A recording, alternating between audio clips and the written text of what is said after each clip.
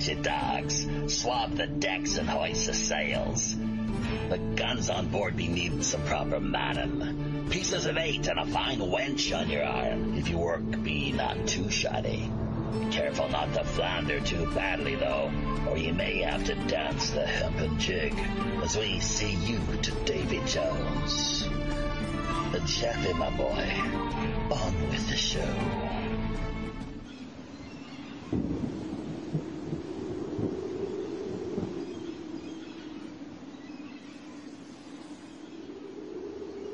Welcome, everybody, friends, folks, foes, and fellow pirate mateys, to this week's Friday night feature edition of Pirate Radio Podcast. It's episode number 194.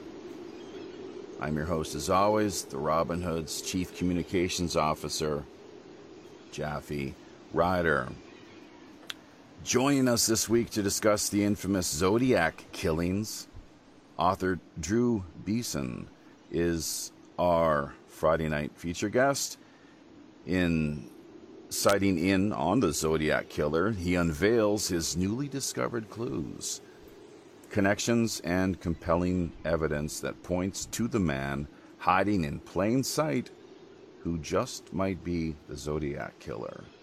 Having already appeared on a multitude of podcasts, including Conspiracy Unlimited with Richard Serrett, House of Mystery, and Coast to Coast AM, Drew is currently working on a book about the Riverside murder of Sherry Jo Bates and a novel about missing persons. We're going to get to him in just a moment or two, but before we do, let's remind listeners that the website we want you to check out, of course, as always, is simply WPRPN.com. Sign up is free. We've got an email as well, too, as one might expect. Pirate1Radio@protonmail.com. That's how you can reach us. If you have any guest or show ideas, we are actually almost on the verge of being booked up for the balance of the year. However, one just never knows what could happen as far as scheduling is concerned, because guests sometimes cancel, they get sick, or have their hands full on the home front, and life goes on. So definitely do contact us if that's what you'd like to do. Suggest a guest or show idea. On top of that, the email is very helpful, pirate1radio@protonmail.com. If you have any PayPal donations you'd like to send our way, we're always very much appreciative of the few dollars that people do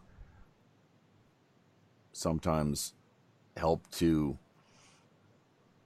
pass on to us. Half of everything that we do manage to put together does go directly back to charity as well, too.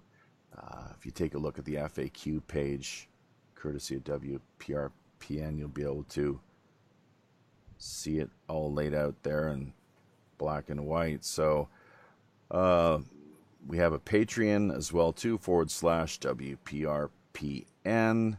Kind of like a tip jar sort of approach, way of doing things as far as supporting the show is concerned. And Minds.com. Gotta love those digital tokens. They really help to provide the kind of wind that our sails so often need. So, we've got two folks standing by here as well, too. Friends and fellow pirate mateys. Before we get to Drew, we're going to bring them on board. Just see how they are doing, what's taking place as far as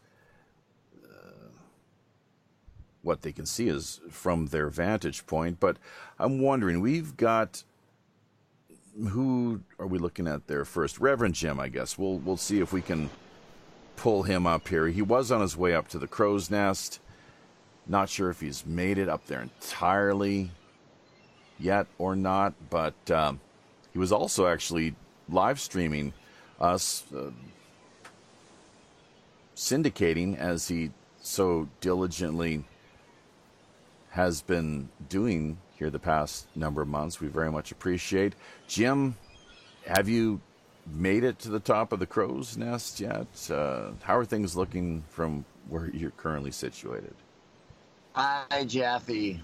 I'm up here, and looks like we got a small crowd rising up over here on your DLive channel.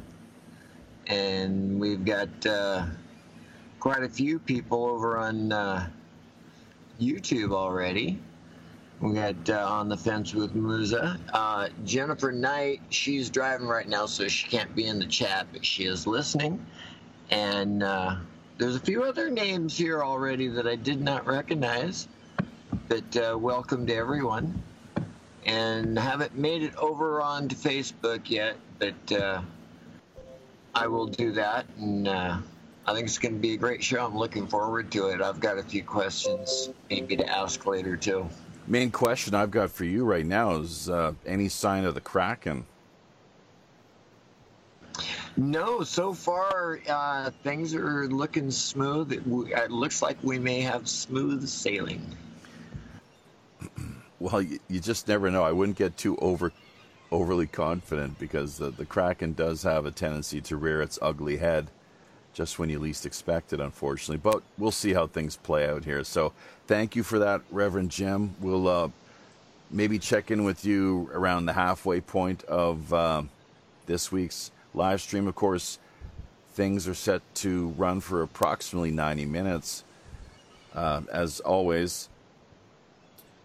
Now, we've got another friend and fellow Pirate Manias we'd also like to touch base with here before we turn our sights to the featured guest of the week, Drew Beeson. Pirate Larry, Los Angeles, California. Let's just see if we can find what we're looking for. There we go. That's right. Yeah, so it's the Howling Wolf, the Scurvy Dog, the Mossy Wench. Geez, Larry, why don't you tell us, where is it? One of those watering holes that you've managed to find your way into. You hear a bit of commotion there in the background, of course. So, where are you? So I was out on Dead Man's Bluff. Right, last week. And I was standing there watching the sunset when all of a sudden, this little tentacle came out of the sea and wrapped itself around my boot. And it gave me a kiss and then went back into the sea. I think that was a Kraken, Chappie. Oh, dear God. I think that was a kiss of death. So I hightailed it into the Scurvy Dog Inn and had myself a couple already. Yeah, I had to have a couple. just to calm your nerves a little. So, oh, boy. Wow. So I'm sure there's a few of the regular patrons in the Scurvy Dog who are quite eager, wanting to hear your story, of course. Kraken or some kind of Cthulhu type, maybe H.P. Lovecraft mermaid creature. I really don't know. You were the only witness to the event, but we can maybe save more of this depth and detail for the after show. You can fill us in a little more as to what. Everybody's got to sign up for the after show to find out what happened. There you go. Yeah, that's where folks get access to the premium content that we're putting out to the world. So, well, thank you so much, Los Angeles, California. Yeah, and I think it sounds like Larry's really doing well there. A lot of vim and vigor in his voice, so managing to regain the health that had taken such a hit, of course, few months ago. Really just great to see him,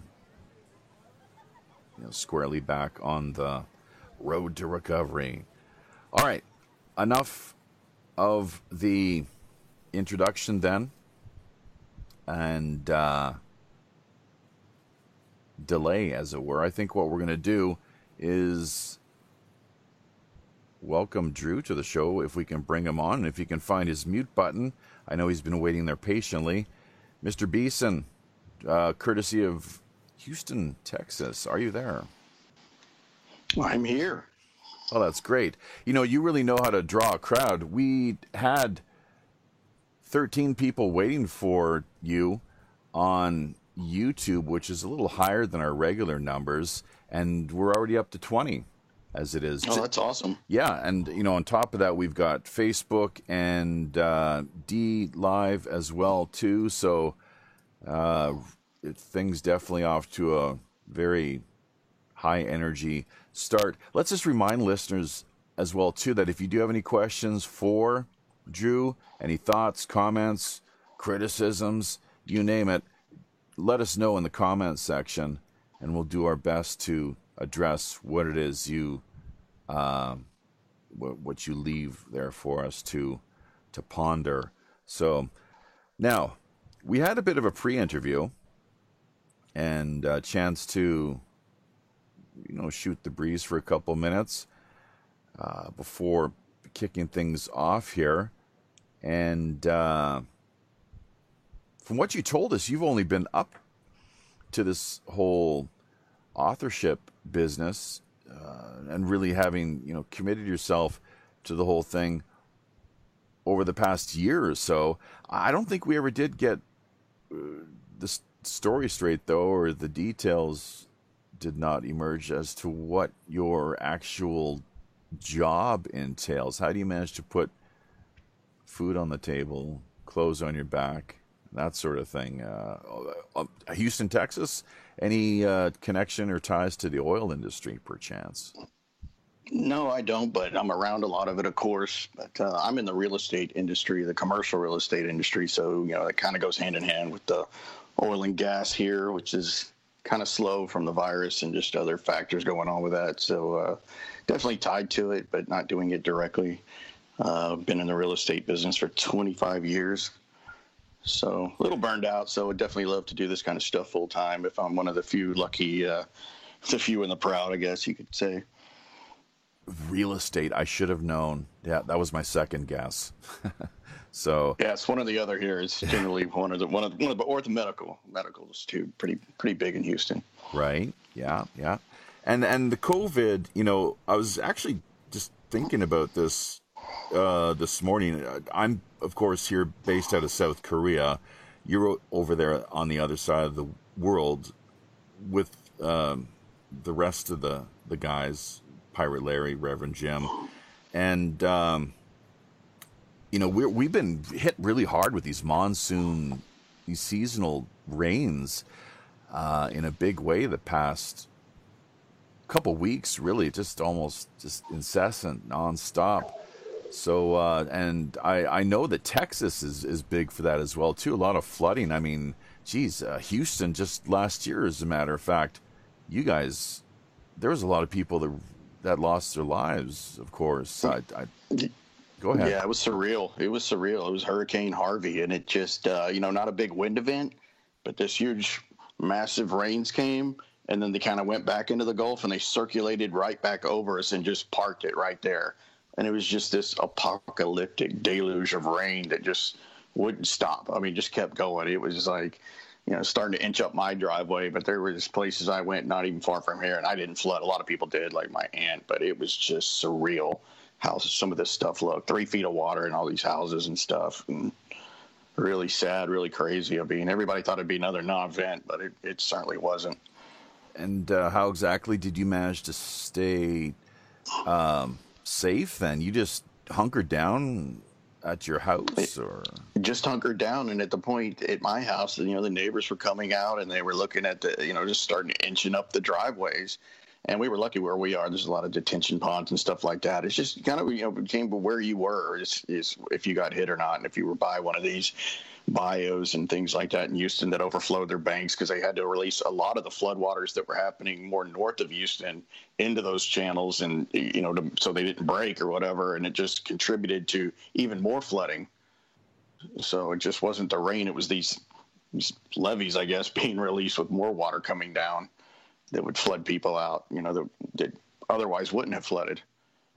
So it was crazy. And now this year, of course, it's the COVID. So I actually heard a news report just a couple days ago, maybe last week, approximately, that there was a whole number of babies, little children, actually, who were, I'm not sure how they're doing now from a health standpoint. Hopefully there weren't any who passed away, but gosh, that's a pretty... That's children, infants. The story I'm talking about. And yes, folks, in case you're wondering, we are going to get to the Zodiac in just a moment here, but just to get this out of the way because this is one of these big stories. There was 20 infants in a hospital down in Texas there. How are they doing? I think they're doing okay. I haven't heard another update on it, but that was a pretty shocking story. Strange.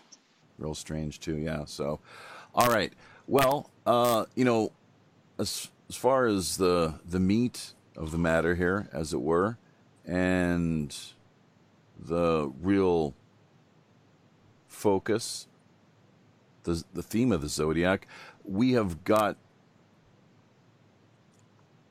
Evan from Texas actually left a comment here in the YouTube chat box area saying Drew is one of the few people doing real actual research on Zodiac, so he already has my respect.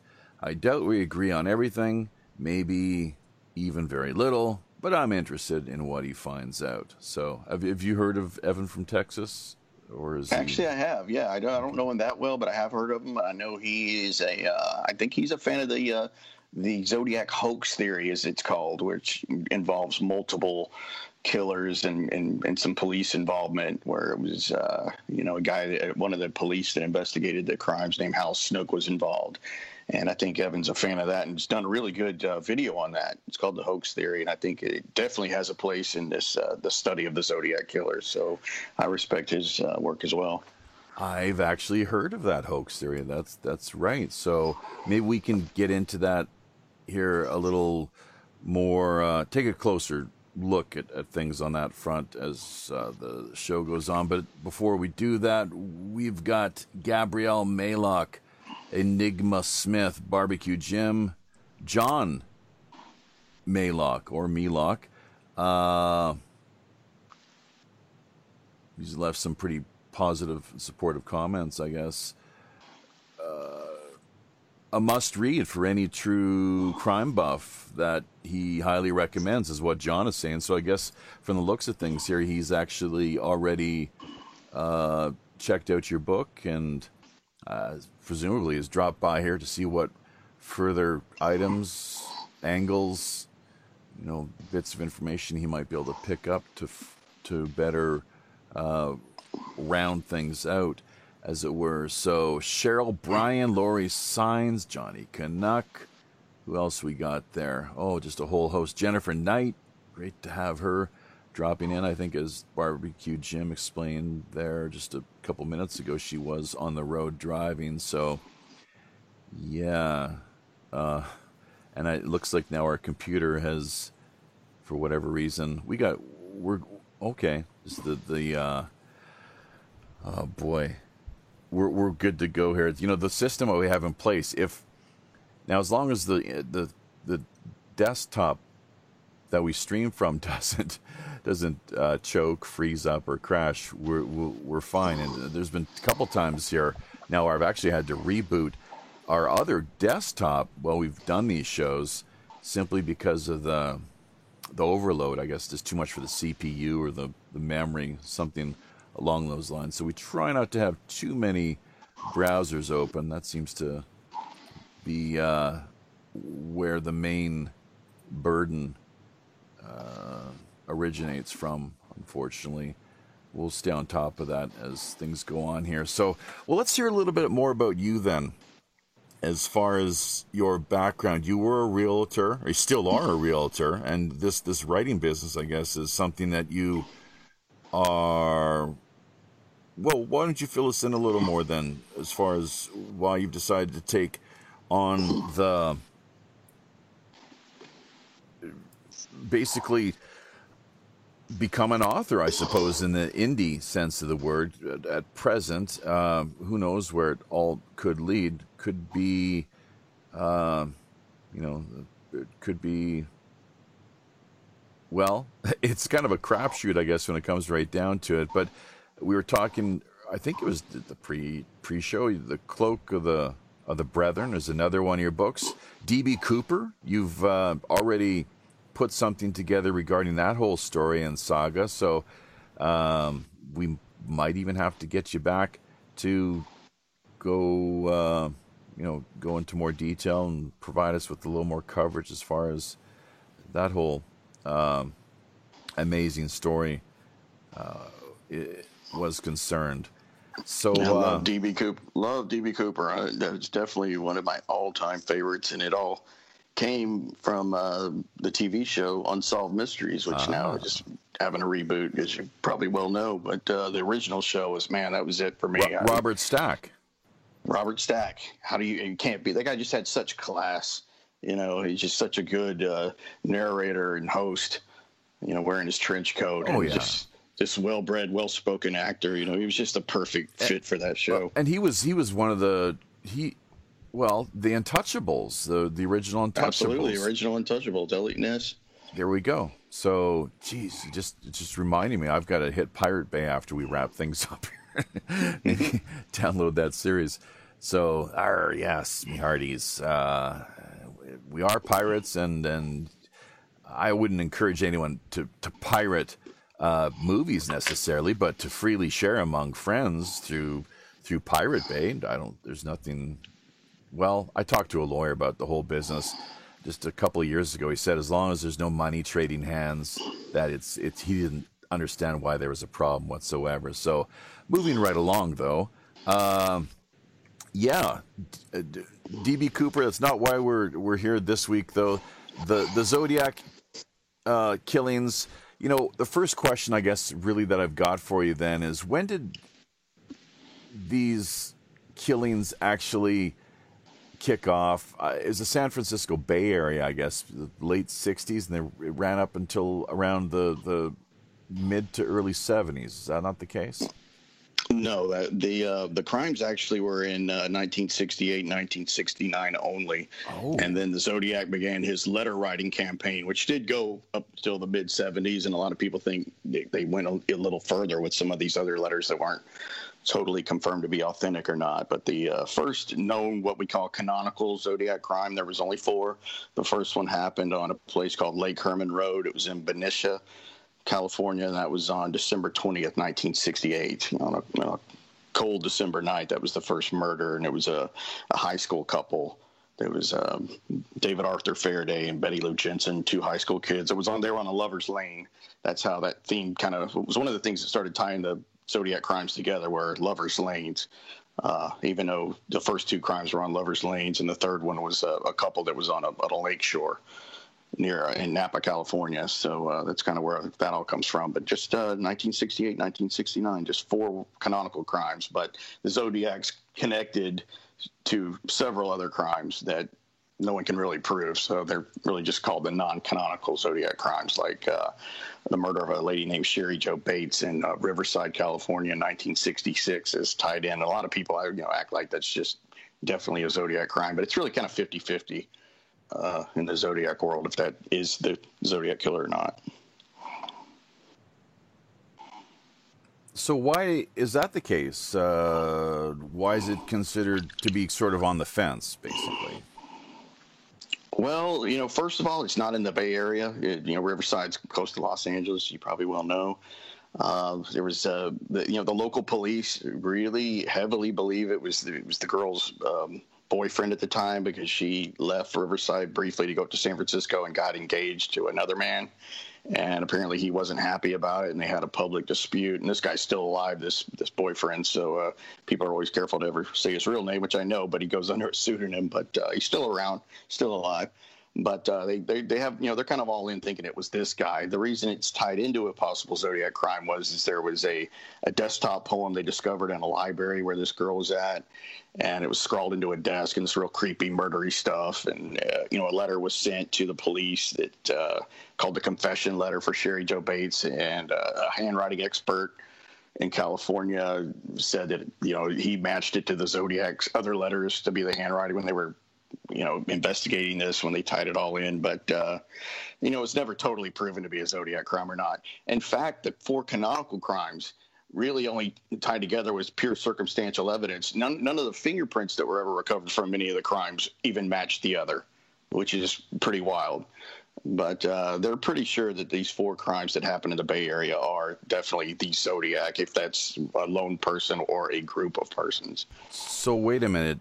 You just said, if I heard you correctly, that the fingerprints, none of the fingerprints in any of the cases actually matched. Is that right? That's right.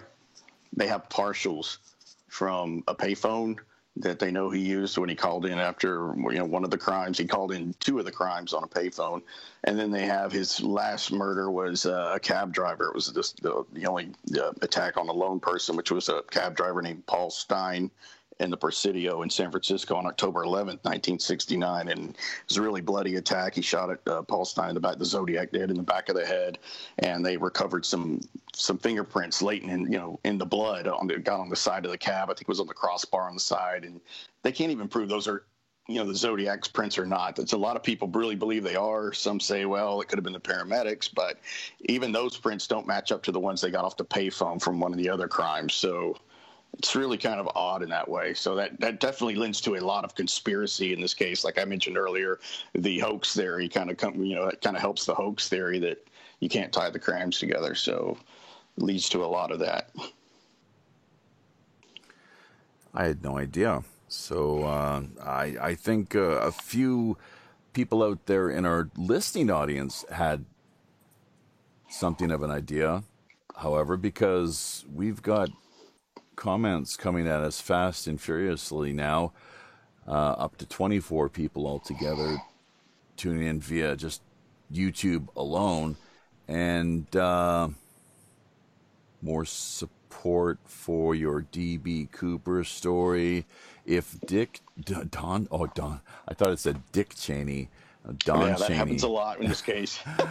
Yeah, and as we were just kind of covered in brief during the pre-show interview, Ted Cruz.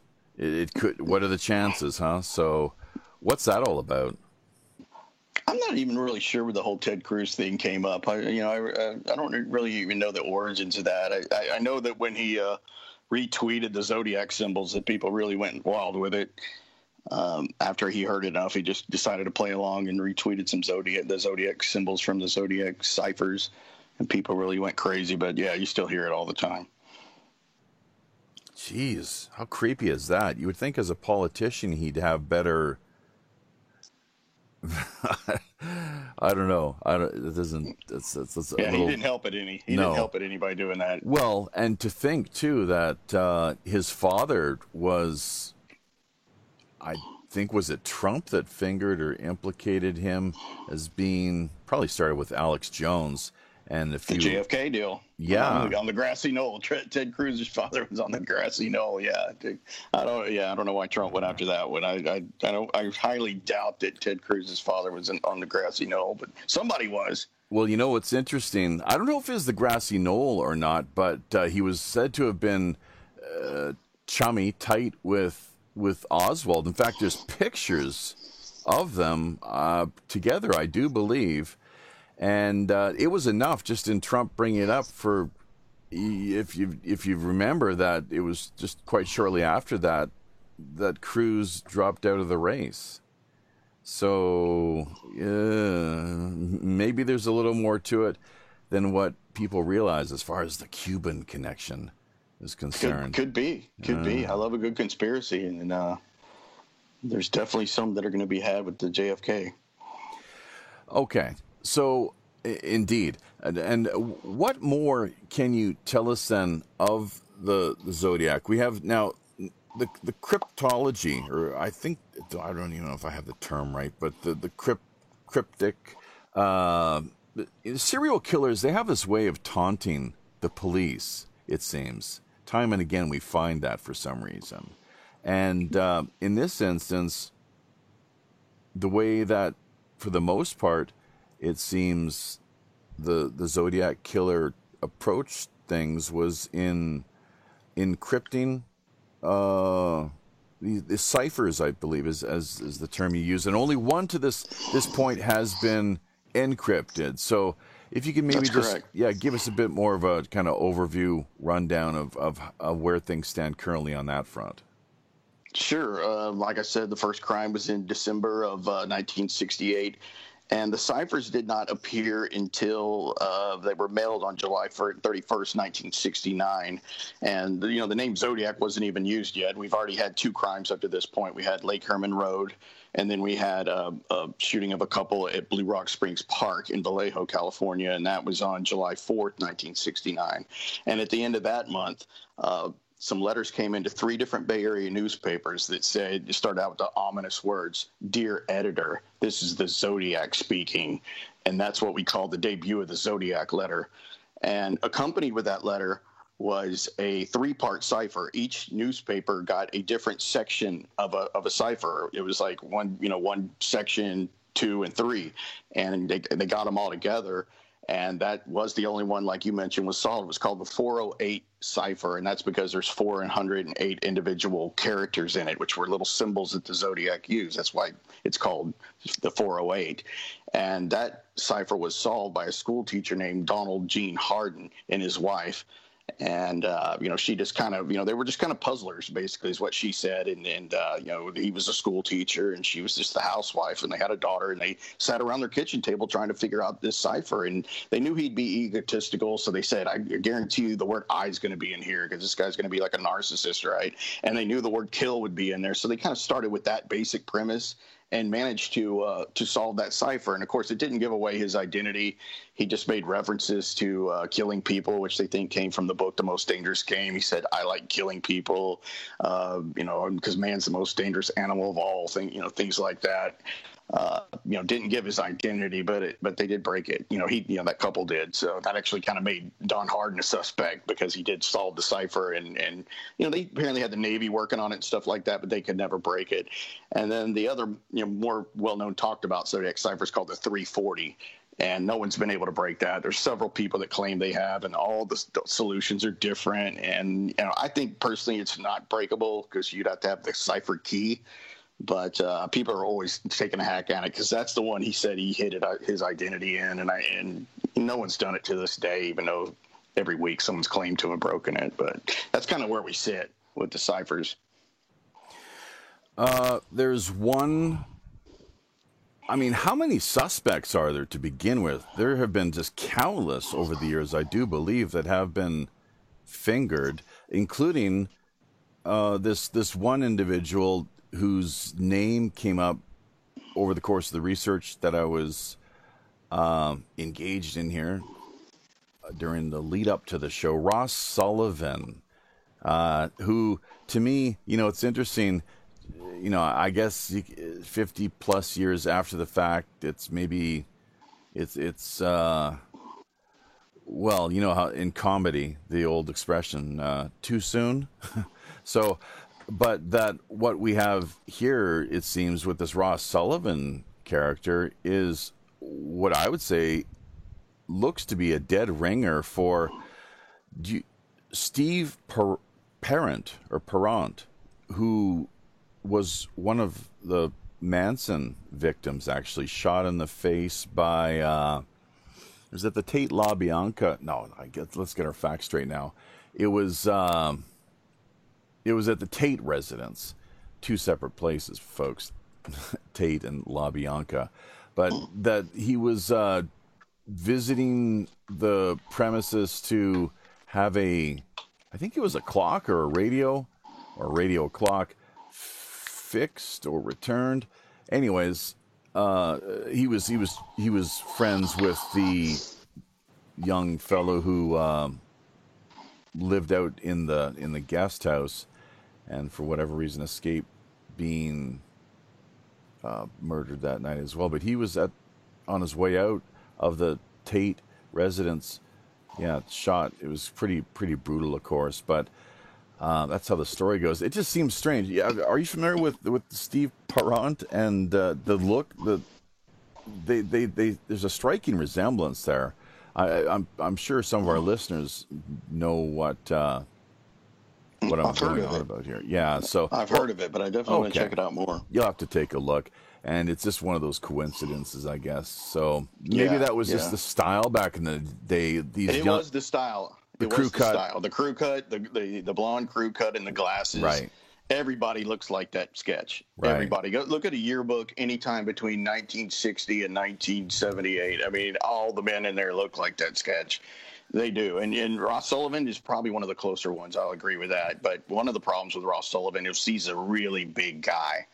He is 300 pounds. He was at the time of the Zodiac crimes, he was every bit of 300 pounds and 6'2", maybe 6'3". So he's very big.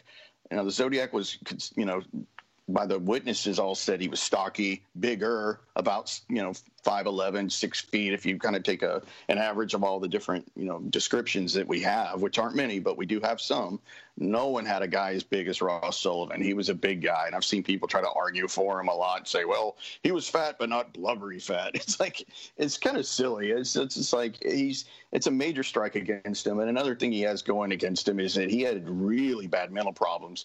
And, he was institutionalized in the early 60s.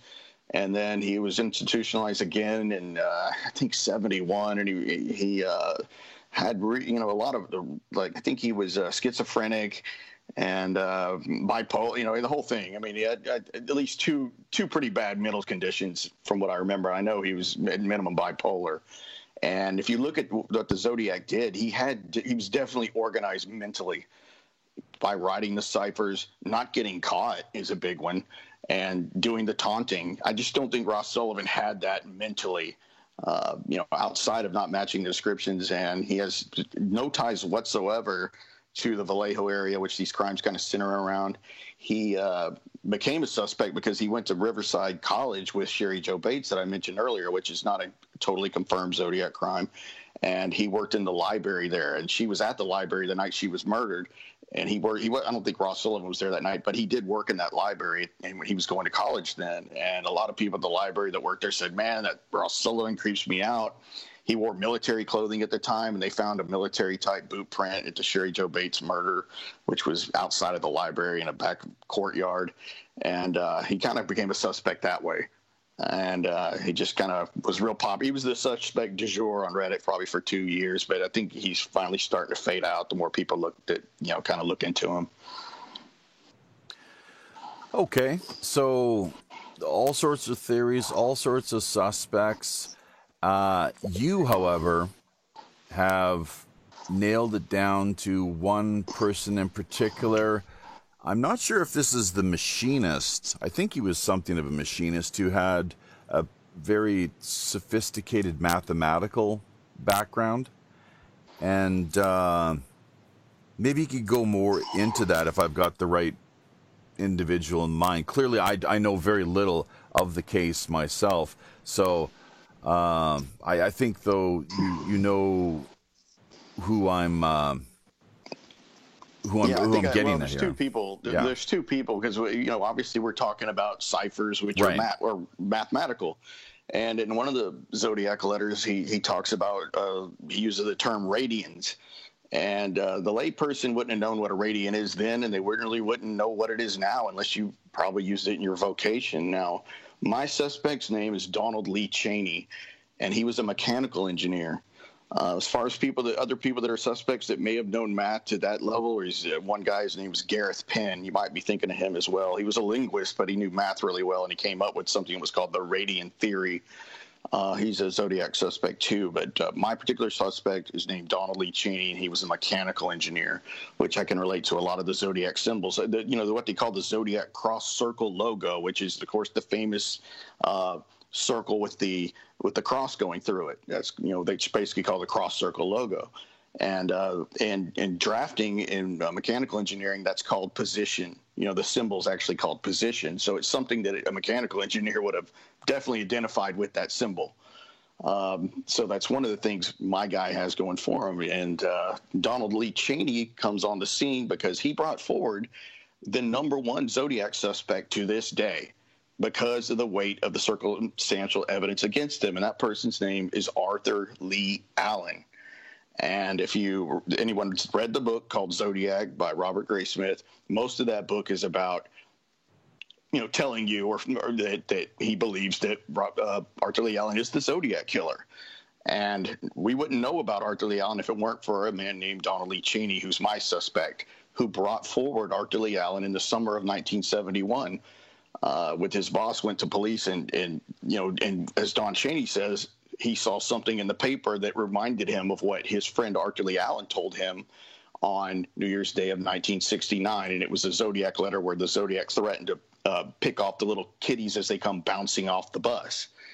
Don claims when he saw that in the reprinted in the newspaper, it jarred his brain and remembered, oh, my buddy told me all this stuff about how he wanted to be a killer and he was going to call himself the Zodiac. And, and this whole story. And then he drove him around to show him a couple of the sites at the Lover's Lanes where he was going to kill some people. And so good old Don waits until the summer of 71 when the last murder was in October of 69. So there's a pretty big gap there, isn't it? If you really thought your friend was going to tell you he was going to go be a serial killer on New Year's Day, 1969, and you're going to wait till the summer of 71 to report it, first flag on the field for this guy, right? And once you start learning these things, it's crazy. I think I saw in the live chat, James asked, why would Don Cheney insert himself like that? Or why would he go to police if he was the killer? Let's see what James said. He said, hi, Drew. If Don Cheney really was Zodiac, why would he want to talk to the police? Well, James, I can answer that because he wanted to enjoy what he created as Zodiac. Very similar to BTK. Which is Dennis Rader, was the BTK killer, if people aren't familiar with that. BTK, he named himself. It stands for Bind, Torture, Kill. And these two cases are similar in that respect because on the 10th anniversary, I think, of the first murder by BTK, there was an article in the newspaper that BTK saw, and it made him feel nostalgic for what he did. So he started mailing things to the press and the police, which led to his capture. I think he sent in a floppy disk back in the day. Remember those? Us older people do. And he thought he had erased it all, but he didn't. And somehow the police recovered a file on there that showed he was the president of his church council. So that's what led to the capture of the BTK killer. But it's similar with Don Cheney, in my opinion, that he created all this. That's why he came forward with his friend Arthur Lee Allen being the Zodiac, so he could enjoy what he created, to have a front row seat. Basically, some of these serial killers will do that. They will insert themselves in the case. Like they will go to the police and say, hey, I want to help you. I'm going to help you solve this case. Well, that's what Don Cheney was doing by bringing forward this great suspect in Arthur Lee Allen. And Arthur Lee Allen was this creepy guy. If you saw the movie Zodiac, he was this overweight guy at the time, and he was real creepy. He was a child molester. He was a school teacher, and he was inappropriate touching some of his students. He wasn't a murderer. He never done anything violent that really anyone knew of other than this one really early on incident. But he was a child molester. And so what better patsy would there be than this guy, Arthur Lee Allen? And I think Don knew that and planned it from the start. Don met Arthur Lee Allen through Arthur Lee Allen's younger brother, Ron Allen, because they were going to school together at Cal Poly in Pomona, where Don was majoring in mechanical engineering. And then that's how he met the older brother, which was Arthur Lee Allen. And you got to wonder why this guy, because at the time, Don Cheney was married in 1962, the same year he met Arthur Lee Allen. He had two young children that were born in, I think, 64 and 65. So why is he hanging out with this really rough, hard to be around child molester guy? It's got to make you wonder. And I think it was just the perfect patsy for Don, because Don so much better lines up as the Zodiac. And the reason Arthur Lee Allen is still the top suspect is because some of the circumstantial evidence against him is better than anyone else. And in a lot of ways, it's even better than the, what I'd say, quote unquote, unknown suspect, because Arthur Lee Allen did own a Zodiac model wristwatch. And that watch wasn't, that popular. It was used mainly by skin divers, which Arthur Lee Allen was actually an accomplished skin diver, whatever that is, where you would just kind of dive with like the snorkel on, I think, kind of thing, not tanks, but you would dive under the water, hold your breath or whatever. And but he got that watch for Christmas of 1967, and his brother got an identical watch. So this is way before the debut of the Zodiac letter, and that was mailed on July 31st, 1969. So Arthur Lee Allen already has this watch. What makes the watch significant, though, is it has the famous cross circle logo, and it's called Zodiac. The wristwatch is really one of the only places anywhere where the logo and the name Zodiac go together. So that's no small piece of evidence that Arthur Lee Allen has that watch. But who knew he had the watch? Don Chaney did. Another thing against Arthur Lee Allen was he would misspell words for comedic effect. Like, he would say, he would write Christmas cards, like his sister-in-law got a Christmas card from him that had Christmas spelled with 2 S's. Well, that exact phrase spelled like that shows up in one of the Zodiac letters. Arthur Lee Allen also used the phrase trigger mech for mechanism. He'd shorten mechanism to mech. His sister-in-law, Karen Allen, swore up and down, yeah, he says he would use that. He would use that phrase, trigger mech. So there's so many things that point to Arthur Lee Allen. And the biggest thing is, and this is what I build almost everything on, is for some reason, the third canonical Zodiac crime happened at a place called Lake Berryessa in Napa, where a couple was laying out, on the lakeside. It was Brian Hartnell and Cecilia Ann Shepard. And it was a knife attack. It was the only knife attack by the Zodiac. But what's interesting is just 2 weeks after that stabbing at Lake Berryessa by the Zodiac, police questioned Arthur Lee Allen. And why? Why would they question him? Who tipped him off to go talk to Arthur Lee Allen? He was not some violent guy. He was, had appropriately touched some kids, never went to jail for it yet. But they went back and talked to the officer. He can't remember why or who told him to go interview Allen. And when they interviewed Arthur Lee Allen, they asked him, well, were you down at Lake Berryessa on this date of September 29, 1969? And he said, no. He goes, but I was going to go to Lake Berryessa, but I decided to go down the coast instead. So he's already acting weird. Like, what are the odds that he tells him that? It's almost like he knows it's coming, and he was just like really calm for some reason. And, the more I dig into this, it just looks like it was orchestrated all by his friend, Donald Lee Chaney. And I can tell you the genesis of this. There was a video called His Name Was Arthur Lee Allen on YouTube. And it came out when the movie Zodiac came out by David Fincher that was based on the Robert Graysmith book. And it mentions in there where when the advent of DNA came along, of course, that didn't exist back in, the Zodiac crime era, but it came along later. And Don Chaney was aware of it. He made the statement that he would lick Arthur Lee Allen's stamps for him. And, that sounds bizarre. Why would you lick your friend's stamps? It's like, oh, he didn't like the taste of glue on the back of stamps, so Don claims he would lick the stamps for him. Well, I thought, obviously, he's afraid of his DNA showing up, right? And I can't think of any other reason why he would have said that. And from there, I said, this guy needs another look. So when, I'd look at the comments under that video on YouTube, and everybody says, God, this Don Chaney guy's really suspicious, but no one could really put anything with him. And a guy named Detective George Bauer inherited the case. He's really the last lead detective on the Zodiac case. He passed away, I think, maybe a year and a half or so ago, pretty recently. And he was pretty suspicious of Don Chaney, especially when he said the thing about the stamp licking. So they scheduled a polygraph for Don Chaney. At this point, Don's living up in Washington State. And they came up from California and set up this, I think it was in Tacoma, set up a polygraph for Don Chaney. Well, the day before that scheduled polygraph, which Don Chaney knew he had to take, he gets severely drunk the day before, knowing he has this coming up the day after. So he comes in so hungover to do this polygraph test that they have to cancel it. So think he's hiding something? Maybe. So they reschedule the test and it comes back inconclusive.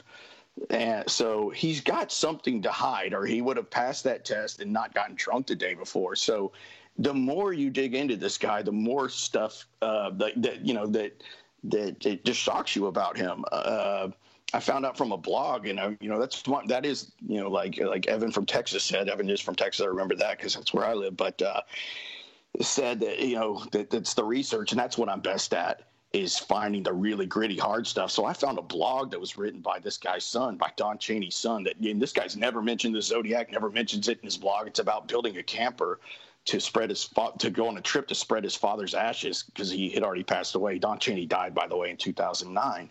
And so he just kind of talking about some memories of his father in between, talking about the details of making this trailer by hand. This guy's a mechanical engineer too, like his father was. I mean, it's amazing what this guy could do. He could even make the bolts to this trailer. He could fashion the wood and all this stuff. It's just incredible what he could do with his hands.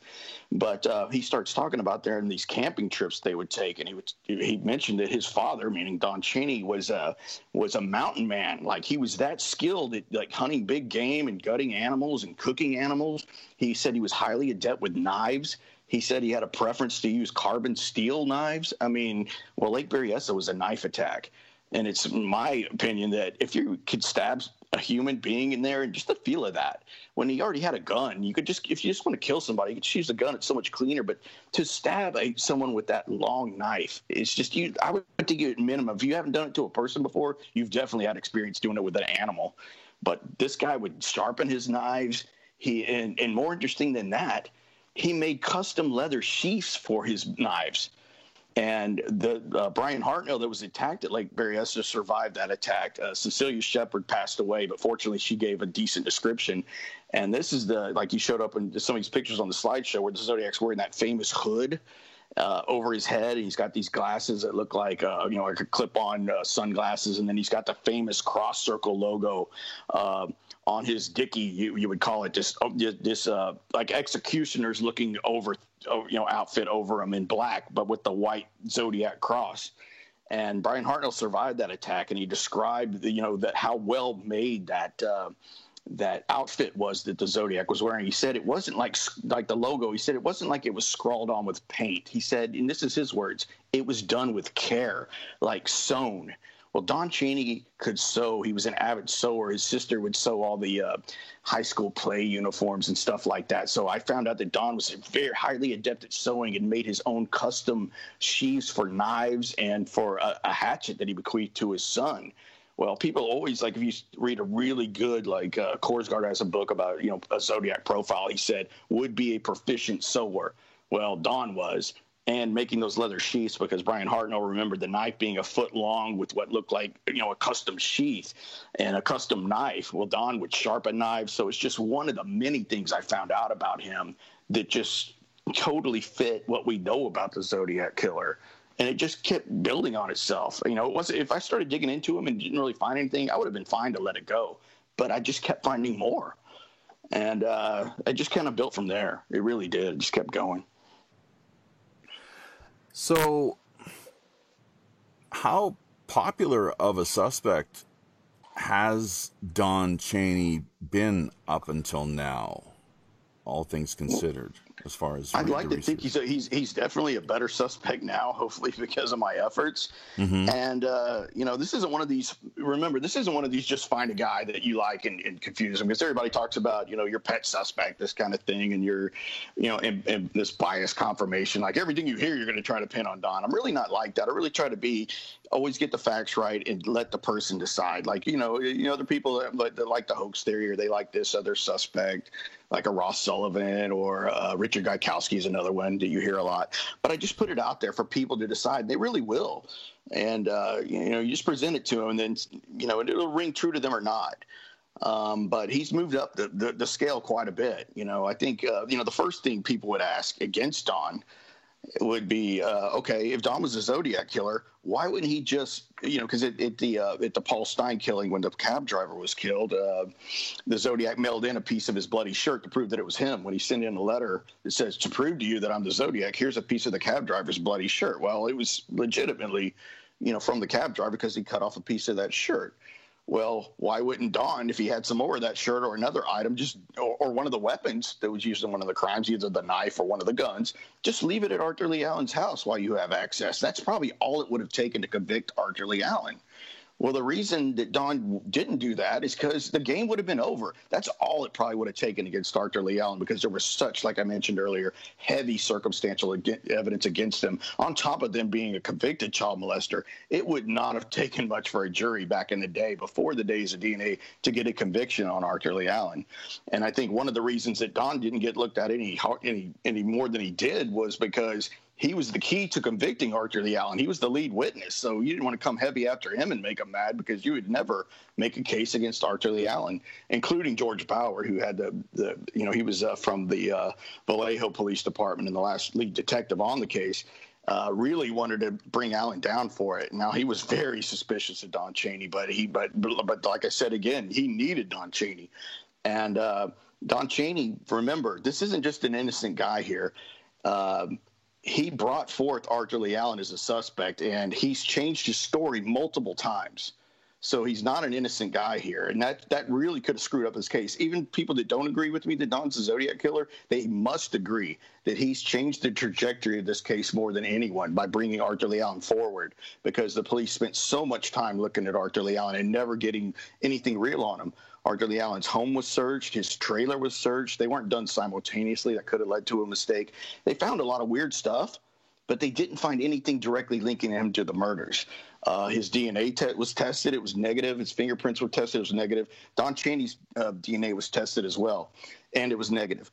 But it came from one letter that was sent in 1969, which is I call the Paul Stein letter, because it's the one that was mailed in with his bloody shirt. But they later determined that the DNA sample, which is weak, I think it's 4 out of 9 markers. If you know anything about DNA, it's weak, but it came from the outside of the stamp. So this isn't the person licking it. So it could have been anyone that handled the letter. So it really puts Arthur Lee Allen back in play too.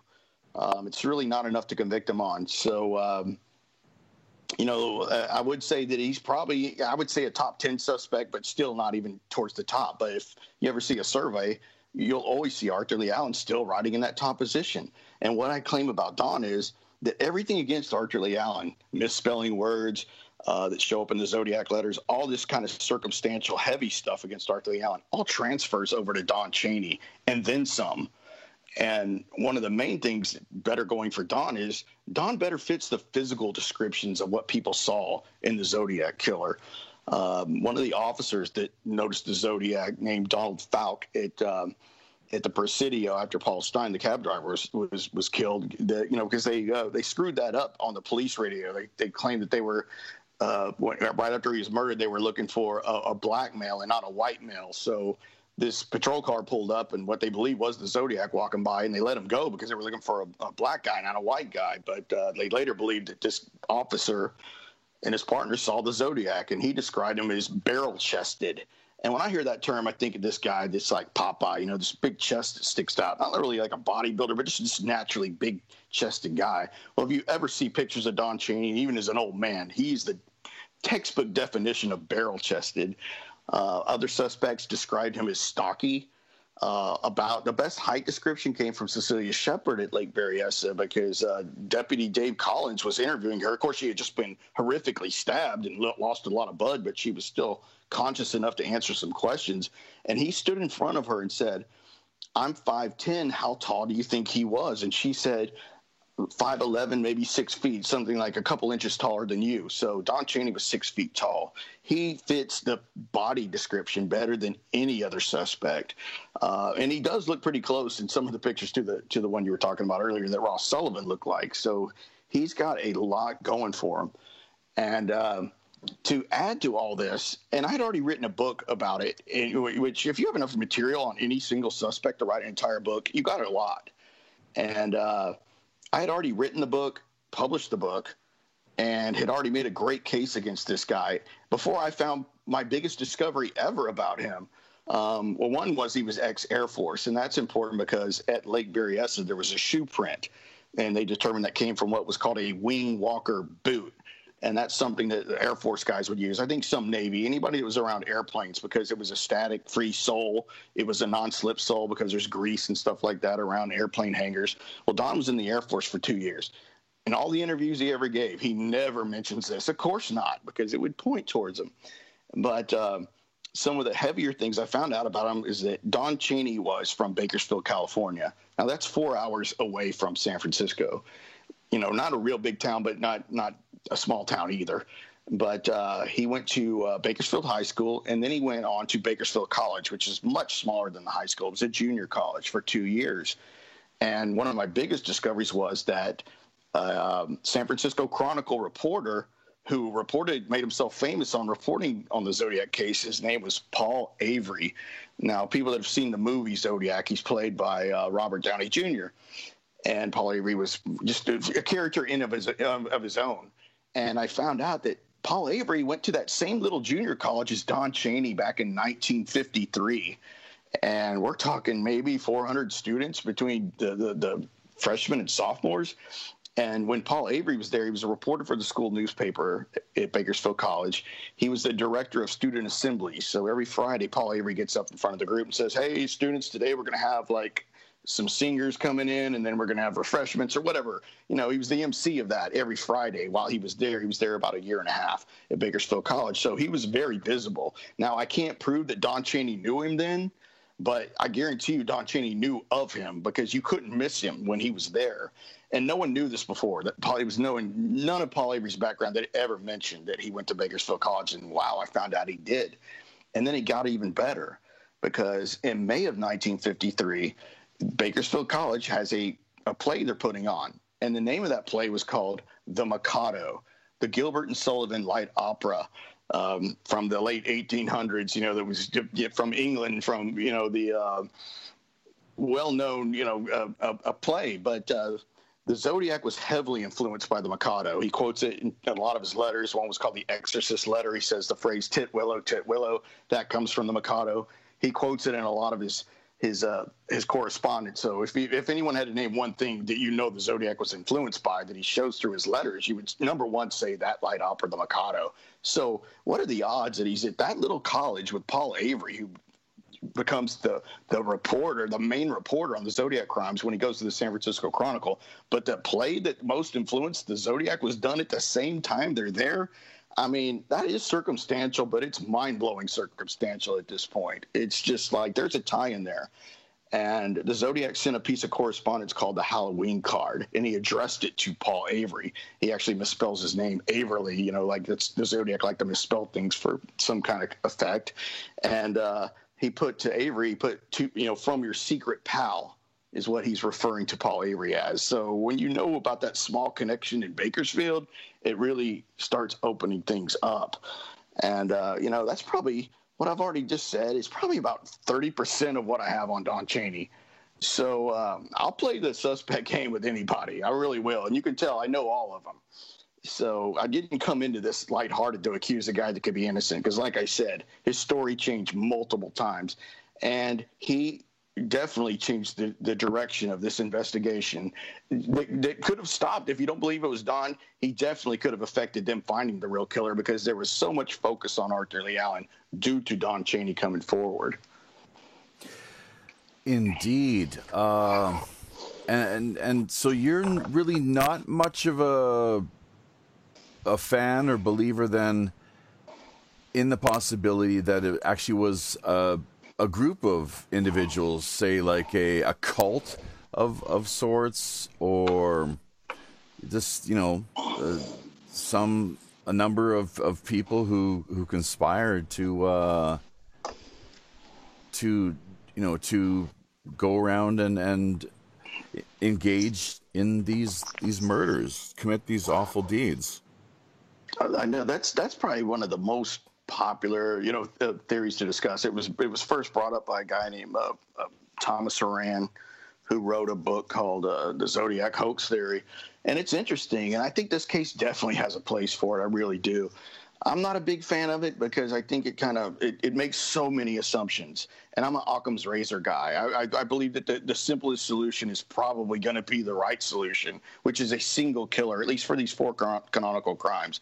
And I think that's Don Chaney. I think it's possible Arthur Lee Allen had a smaller role if he had a role at all. I can't say he had no role at all, but he may have. But the multiple killer theory or the single killer and a different letter writer, man, I mean, just think about it. You've got to really trust those other people never to turn on you or they wind up dead. But, I've looked into that theory. I think there could be, there's definitely going to be some anomalies in this case. That's probably why it's not solved. So I do not dismiss that hoax theory at all. I think there could be some definite good things going on there. And I know when I made that Paul Avery connection with Don Chaney, the people that watch these other theories, they were taking note. If that might have helped them in some way, because I think a lot of them believe that Paul Avery is the key to breaking this case for whatever reason. Because at one point, I think that's a big part of the hoax theory is that Paul Avery was reporting this. It's got to be one guy, or something like that, and then he just totally does a 180 on some of his stuff.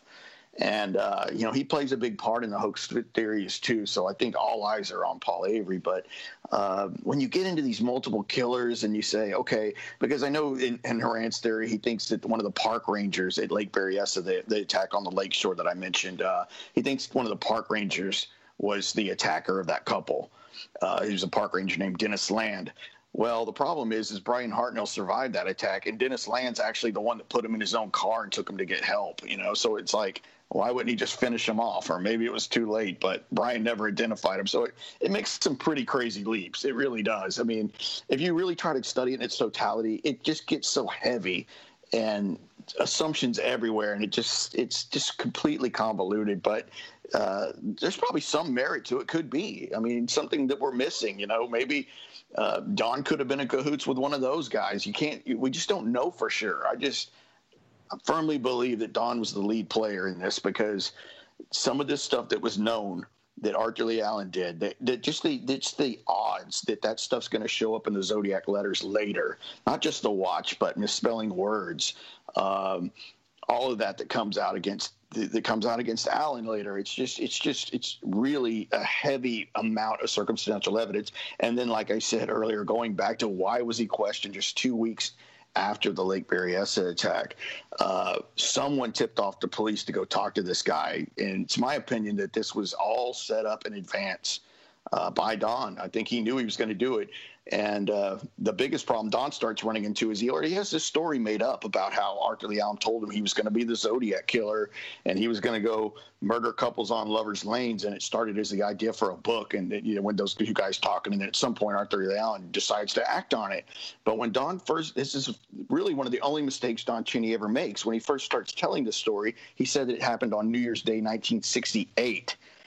And his story, that he goes over to Arthur Lee Allen's house in Vallejo, California, because he's going to console him about losing his job as a school teacher for molesting a student in Valley Springs. Well, what Don screwed up on coming up with that date originally is that Arthur Lee Allen didn't get fired from Valley Springs until April 1968. So there's a problem. So what does Don do? He moves that year from 68 to 69 to better fit his narrative.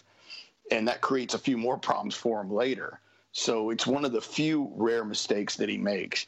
But if you study him like I have, he's highly intelligent, and he kind of tells you he's the killer through Arthur Lee Allen. Now, there's a Zodiac researcher named Tom Voigt. He's one of the better known ones. If you talk about TV shows, Tom's on there a lot. Mike Butterfield's on them a lot, but Tom Voigt's probably on the most because he's one of the first Zodiac guys, and he owns the ZodiacKiller.com website. It's the first one. All this information on it. Well, he interviewed Don Chaney pretty early on. Like I said, Don died in 2009, and Tom Voigt interviews him in 2000. And it's a really interesting transcript, and it's on his site. And he's asking, of course, it's all, they meet at a restaurant when Tom's interviewing Don, and they're, it's under the guise of him just, Tom getting more information on Arthur Lee Allen, because that was Tom's top suspect at the time. And he would ask him things like, could Arthur Lee Allen sew? Well, you know why he's asking that, because of the outfit at Berryessa. And Don would say things like, I don't know. Why does it matter? Can't everybody sew? That was Don's response. It's like, no, not really. I know most men can't sew, not well. And so he just writes it off. And then he asked him, well, was Arthur Allen into plays like the Mikado and opera? And he said, he goes, yeah, he may have been a little bit. He goes, but I was at the time. So he's always trying to add these things in about himself that he wants to be identified with.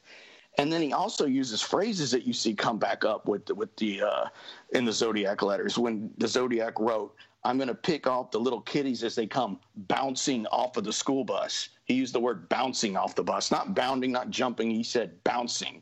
And Don uses the word bouncing all the time in weird places. I mean, remember, that's how they caught Ted Kaczynski, was his sister-in-law reading some of the writings from the Unabomber and saying, what, doesn't that look like your brother? And so there's a lot there with Don saying bouncing. He would talk about Tom Voigt asked him, well, wasn't Arthur Allen in the Navy? And Don said, no, they bounced him out. And how about, sorry to jump in here, Drew, but how about the trampoline angle as well, too? I know there's a little bit more you have to share on that front, but before we even get to that, let's just put the brakes on things here, because we should remind listeners that this is episode number 194 of Pirate Radio Podcasts. We're here this week with our guest, Drew Beeson. Sighting in on the Zodiac Killer is the name of the book. We've got a lot of people out there lighting up the comment section in a big way, so that's really great to see. Enigma Smith chiming in, talking about the college connection between Cheney and Avery is interesting as to what Drew was just going over here, of course, and also stating that they have always wondered if the reporter Paul Avery could be the Zodiac. So, I mean, this is just an incredible case, obviously, still unsolved. I've got a number of questions I'd like to bounce off of Drew before we wrap things up here. We've only got not even 30 minutes here, folks, believe it or not. Amazing how time flies when you're having fun aboard the Robin Hood. Oh, and you know what? We never even asked Drew, to this point at least,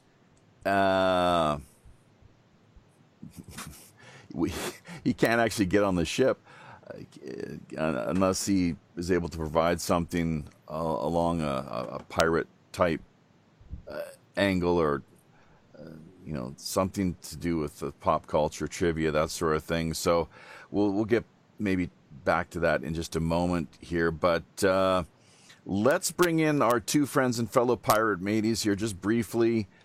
Once again, we've got Reverend Jim up there in the crow's nest. Pretty sure that he's been keeping a close watch on things. So we're going to want to hear from him as far as what he's been seeing unfold via the wider interwebs, social media. It's crazy the way things work here. All these windows, of course, that we have open, browsers and the like. It can get to be a bit of a handful. That's why we've got extra ears and eyes in the form of yourself, Reverend Jim, and Pirate Larry. So it's been about a little more than an hour or so now, Jim, and you once again are syndicating via your D Live channel. Let's not forget, we've also got Angel Espino picking us up, courtesy of psn-radio.com. Much appreciate that support. And Daryl and Katie over on the Global Enlightenment Radio Network, #GERN. In fact, that's three main syndicators that the show has now managed to attract, if you will. But also, Jim, I know you were mentioning something during the news segment that we put together here just this past Tuesday, that there were some folks out of Germany, I believe, at some places in Europe. Where exactly was that? Are they with us again tonight? No, I'm not being hosted by my friend in Germany, but I do have friends listening in Finland and Scotland and probably a few other places that haven't chimed in, and all across the U.S. There's 10 people on my channel right now, and last time I looked, there was 20 over on YouTube. Yes, it's a fascinating subject. I've already had some of my questions answered, and I'm just like, I'm gonna have to get his book. That's all I can think of. I'm gonna have to get the book. Yeah, we'll have to ask him about the, sometimes authors, of course, they can manage to swing a little 10% discount if people contact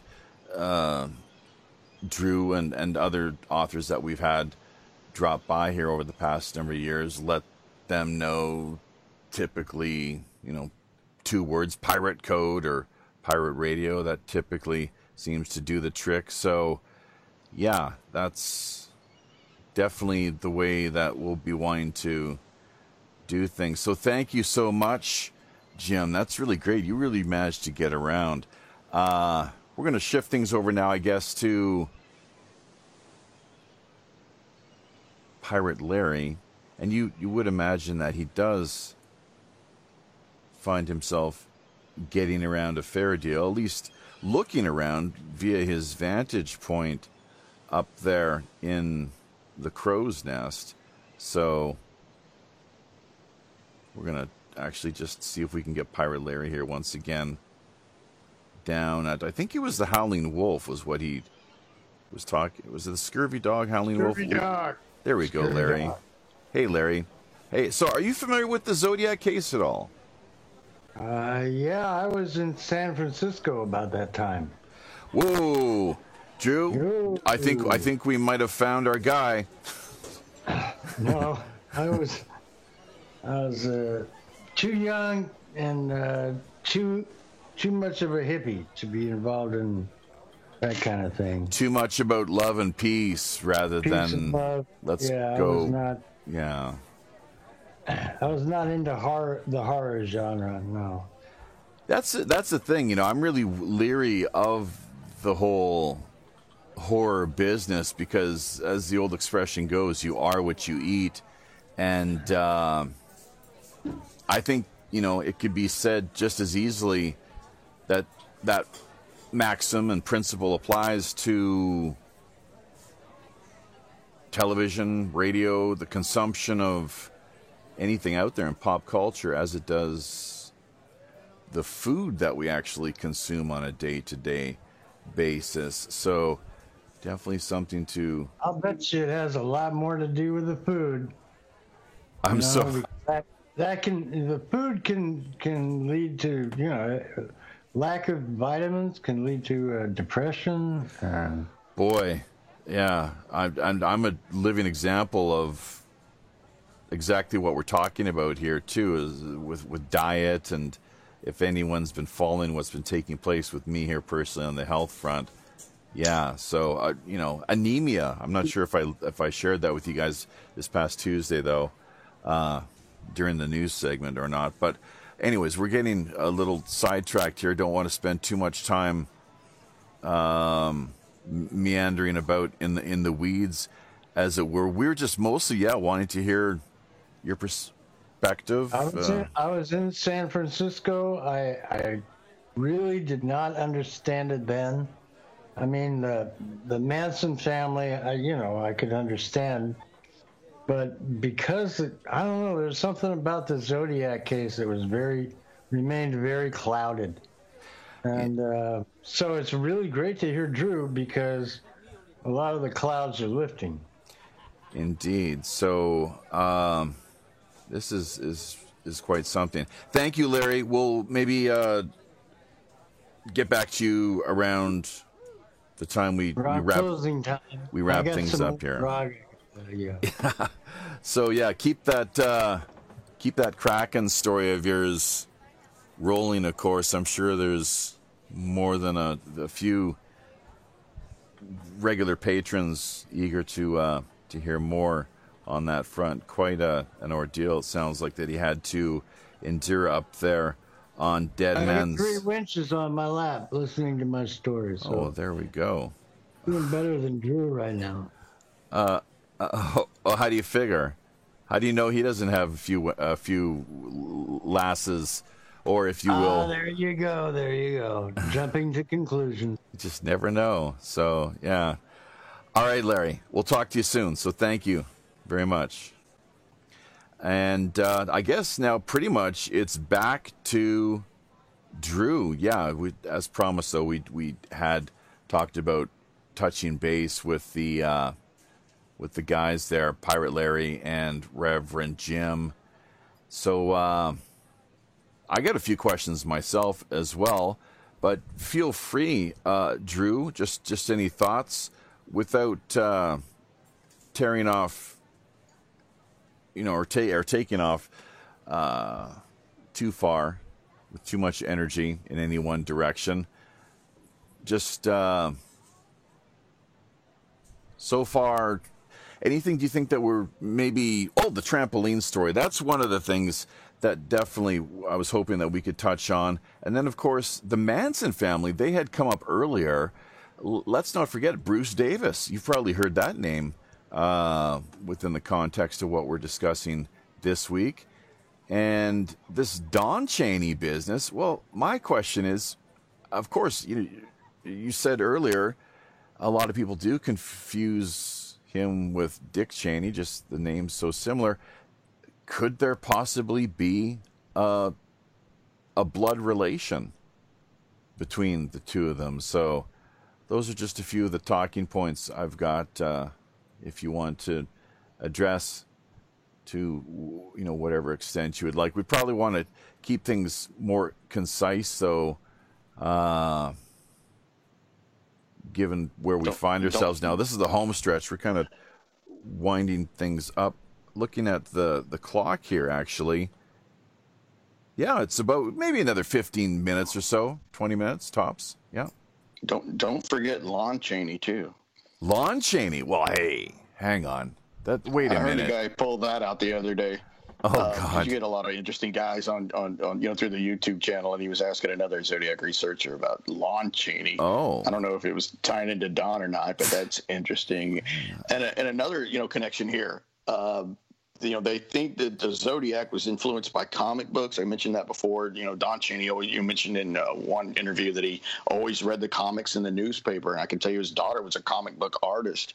But they think that he was heavily influenced because the Zodiac wrote on a car door. It was Brian Hartnell's car door after he stabbed the couple at Lake Berryessa. He wrote on the car door the dates of the previous murders.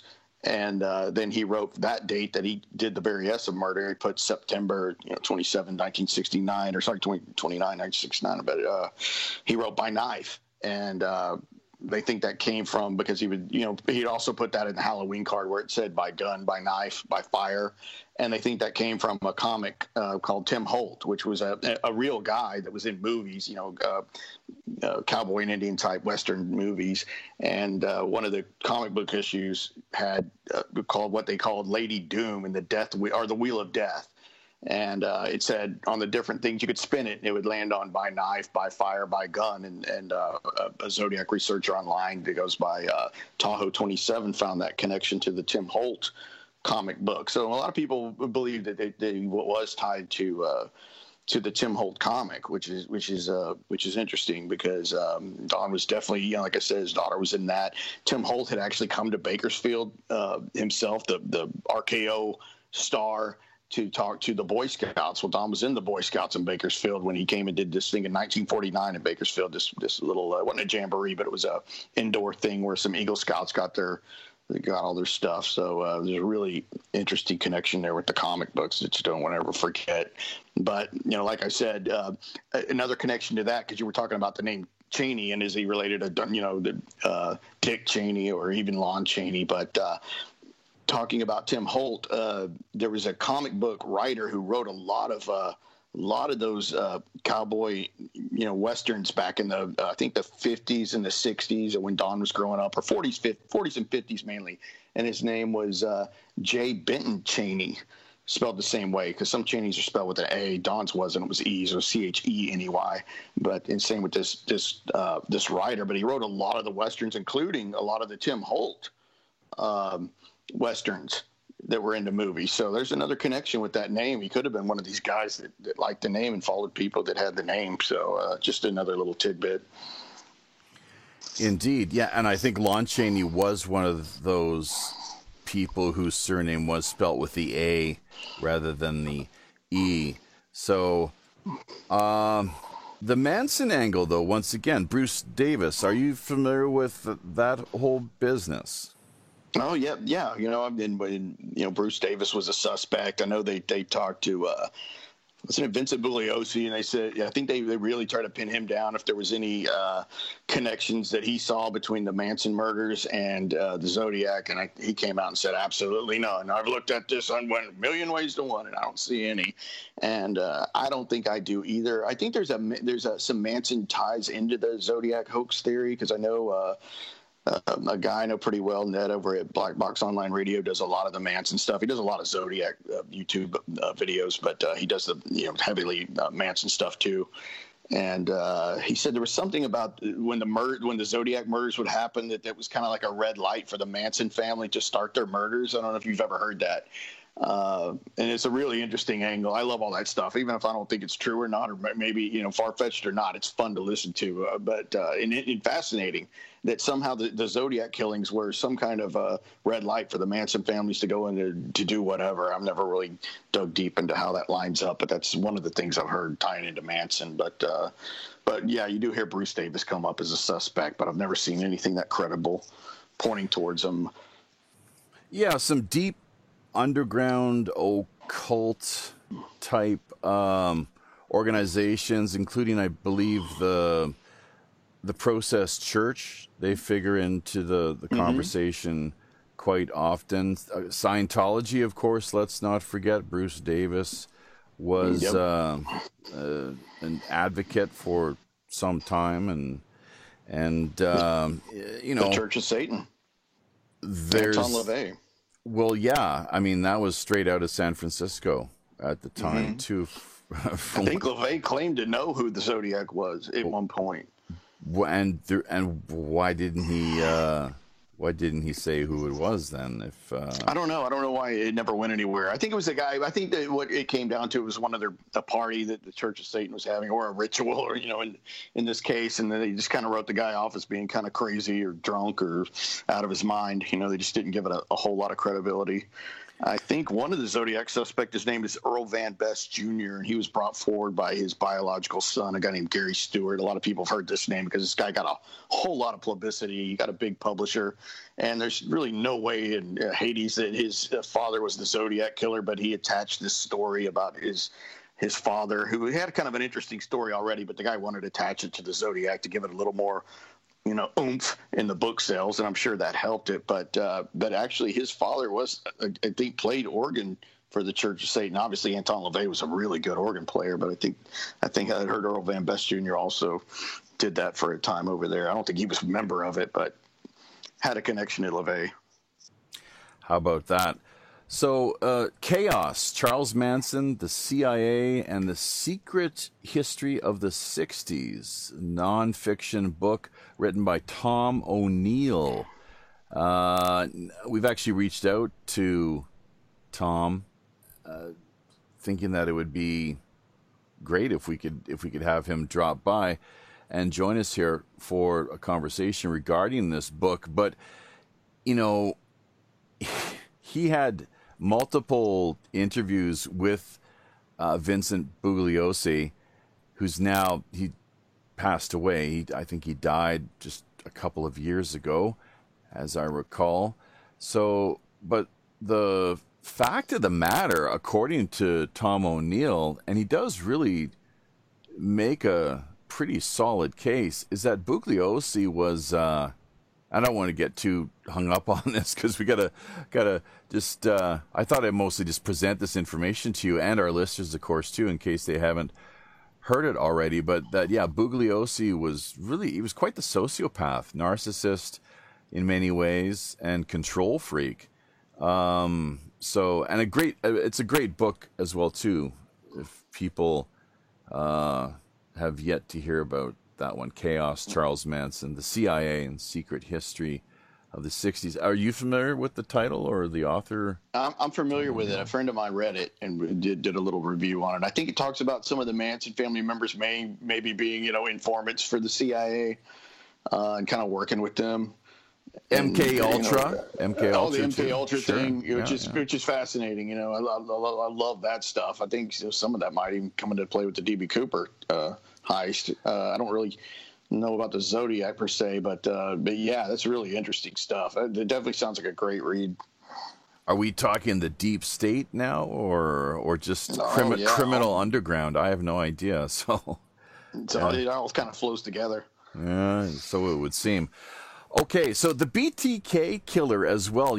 I just pulled something up in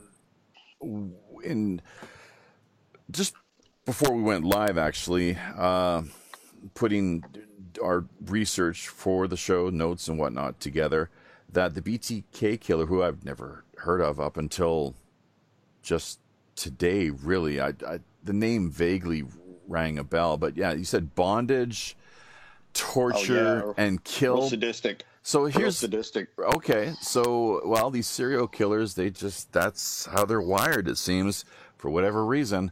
But that he himself has been actually because of his handwriting, I guess. There's been some handwriting analysis done of what he has in putting pen to paper left for us and for the record, that investigators have actually said there's a striking similarity between the Zodiac and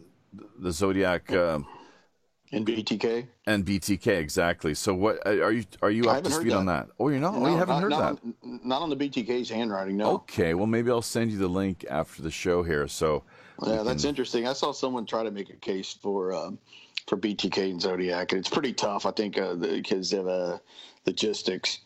I think the BTK obviously operated. I think it was Wichita, Kansas. So I think that the timeline, he's kind of a little too young for Zodiac, and some other things are against him. It's a stretch, but there's a lot of handwriting similar to the Zodiac. Like we were talking about the hoax theory in one of the police being involved, Hal Snook, which is a big piece of the hoax theory. Now the whole reason that he's a part of the hoax theory is his handwriting is very eerily similar to the Zodiac's. Does that mean he is? No, but it helps.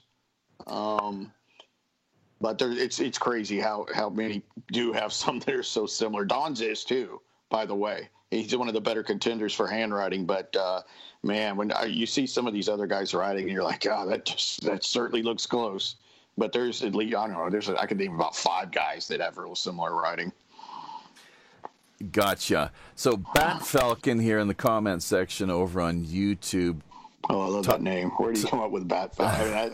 Can I copyright that? It's our latest superhero has entered the building. So commercial food nowadays is crap. I know we were just referencing earlier, you are what you eat kind of deal. So I guess that's what that's in response to. But a question for you, Drew, you might see here as well too. Do you think the Zodiac committed any of the non-canonical Zodiac crimes?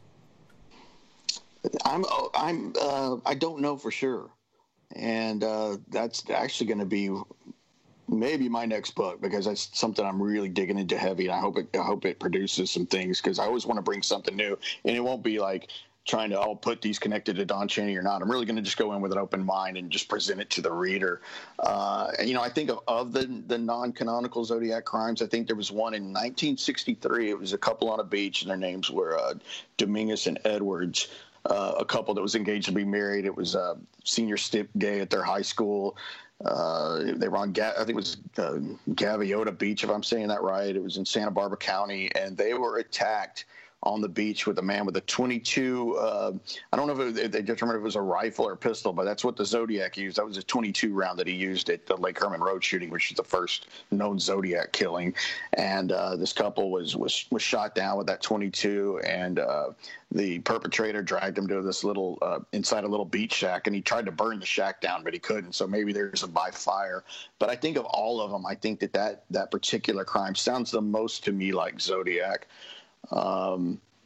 By far. I mean, obviously the most talked about non-canonical crime is Riverside, and I'm kind of leaning towards the boyfriend on that. I hope he's not listening, because even though that boyfriend was tested for DNA because he lives out of the country, well, let's just say out of the country, we'll go with that. But when he came back to Riverside, the police did take his DNA and it came back negative. I think that was just luck on his part, because I think he had a friend, but he had a known fight with her. A couple of his friends were polygraph and passed and say, yeah, he was really angry with her, and he made the statement that he was going to go get even or something like that. I can't remember exactly, but the police are pretty convinced it's this guy, and I kind of agree. I'm kind of leaning with that one on that. But for Zodiac, definitely the beach murders in 63, I think, is the most Zodiac-like. And then there was another cab driver that was murdered in 62 in Oceanside, California. He was another cab driver similar to Paul Stein. His name was Ray Davis. And there's a lady that did a good blog on that. If you Google Ray Davis and Zodiac, you'll find that blog that she wrote, because she kind of found that crime and noticed all the similarities to Zodiac. The cab driver shot from the back seat with a gun. And what makes it seem like Zodiac for the Ray Davis crime is that someone called the police days later and threatened the police, said, yeah, I did it, and there's going to be more, something along those lines. Very Zodiac-ish, because Zodiac did call in after the Blue Rock Springs killing and also the Lake Berryessa stabbing attack. So those two, I would say, Ray Davis and the beach murders in 63, I think are the two that are, if they are Zodiac, those would two be the most highly likely. Okay, well, thank you for that. We've got D. Andrews over on Facebook asking whether or not we've ever done a show regarding the elusive D.B. Cooper. No, we have not. I think it would be great to have Drew back again at some future point to cover that. He's already, in his first year of writing, put together a book dealing with the Cooper case.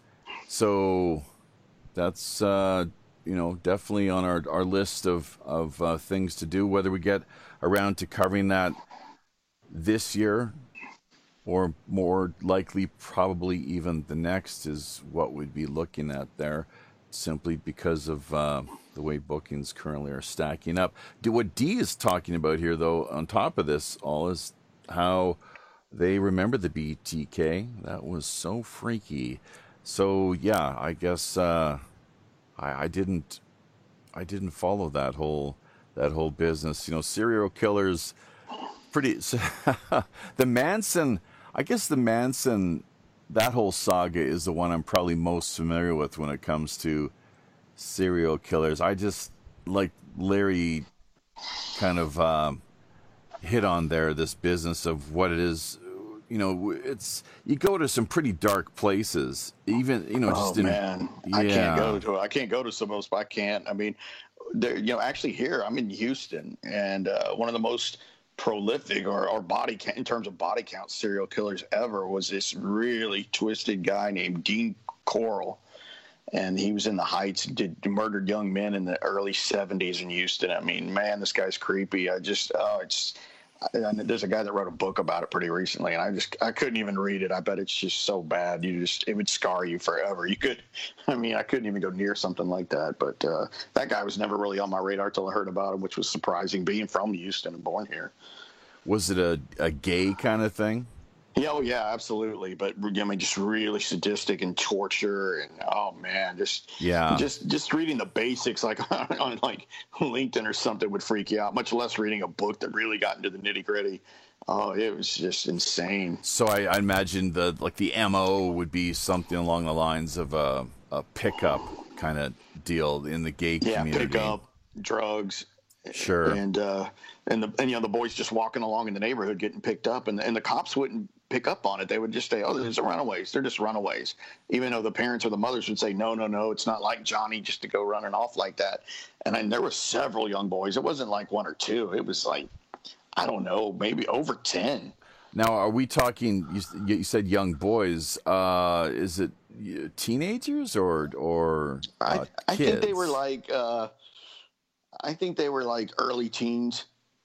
12 to 16 kind of range that this guy was into, and he inherited from his mother or his parents like a candy shop, or they made candy, and that's why his nickname was the Candy Man.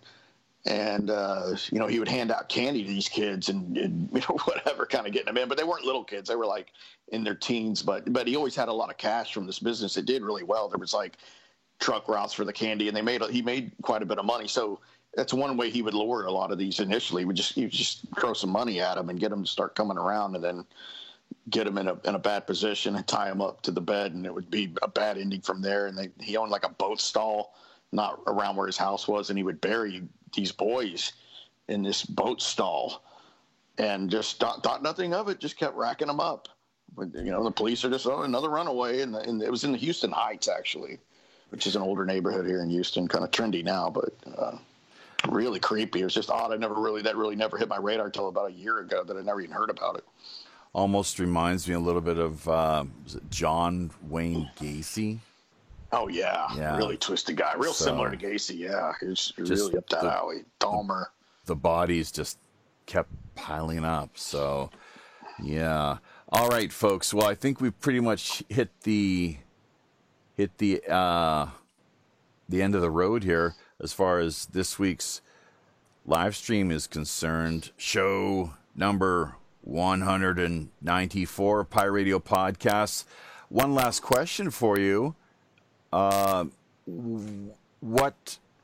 we should have actually thrown your way from the outset, but failed to do so, unfortunately. What we typically do, if we can remember, that is, and sometimes it just goes by the wayside. Thankfully, I'm not completely forgotten, but the whole pirate angle, it's just all part of the shtick, really. We ask our guests if they have any pirate, we say stories, but we mean more like trivia or just like pop culture references or, I wondered the Zodiac. Well, the Zodiac was out on, I guess there's a Zodiac boat too, let's not forget. So out on the water, but yeah, just yourself, your own personal history, maybe a slight fascination with pirates or just any of the big pirate names or stories that come to mind that you might know a little bit about that have interested you over the years. The booty. Absolutely, the booty. All about the pirate booty, the pirate gold, and the people that find the pirates' gold. That's always been a fascination of where they hid the gold. Oak Island I like a lot, the whole history of Oak Island. But I do love the pirate thing, man. I love it. Where did the pirates of, and you probably know, where do they get the skull in the skull and the crossbones flag, because that ties into later the Skull and Bones fraternity and all that stuff. But that was definitely a pirate symbol, meaning you're going to face death if you mess with us, I guess. Yeah, the Jolly Roger is a Jules Rouge. It's had something to do with French for red, I do believe. Maybe there's a blood angle. I wish I could provide more information on that front, but I like I said, the French side of things is something people probably are, would want to take a look at regarding as far as the historical roots are concerned, the Jules Rouge. But also there's like a play on words as well too, because Roger is also a verb. If people think name, but to have a Jolly Roger, just a good old time, rogering away. Hopefully not. The Jolly Roger does come up in a lady's analysis of the Zodiac's Halloween card. Her name, she goes by Blaze Star, which I'm sure is not her real name, but she has like a Jolly Roger tie into that somewhere. I remember. A stripper. Blaze Star's got to be a stripper. Yeah. I think it actually Blaze Star was like an early stripper or burlesque type actress that she stole that from. But I think she does work somehow with the Jolly Roger into her analysis of the Zodiac's Halloween card.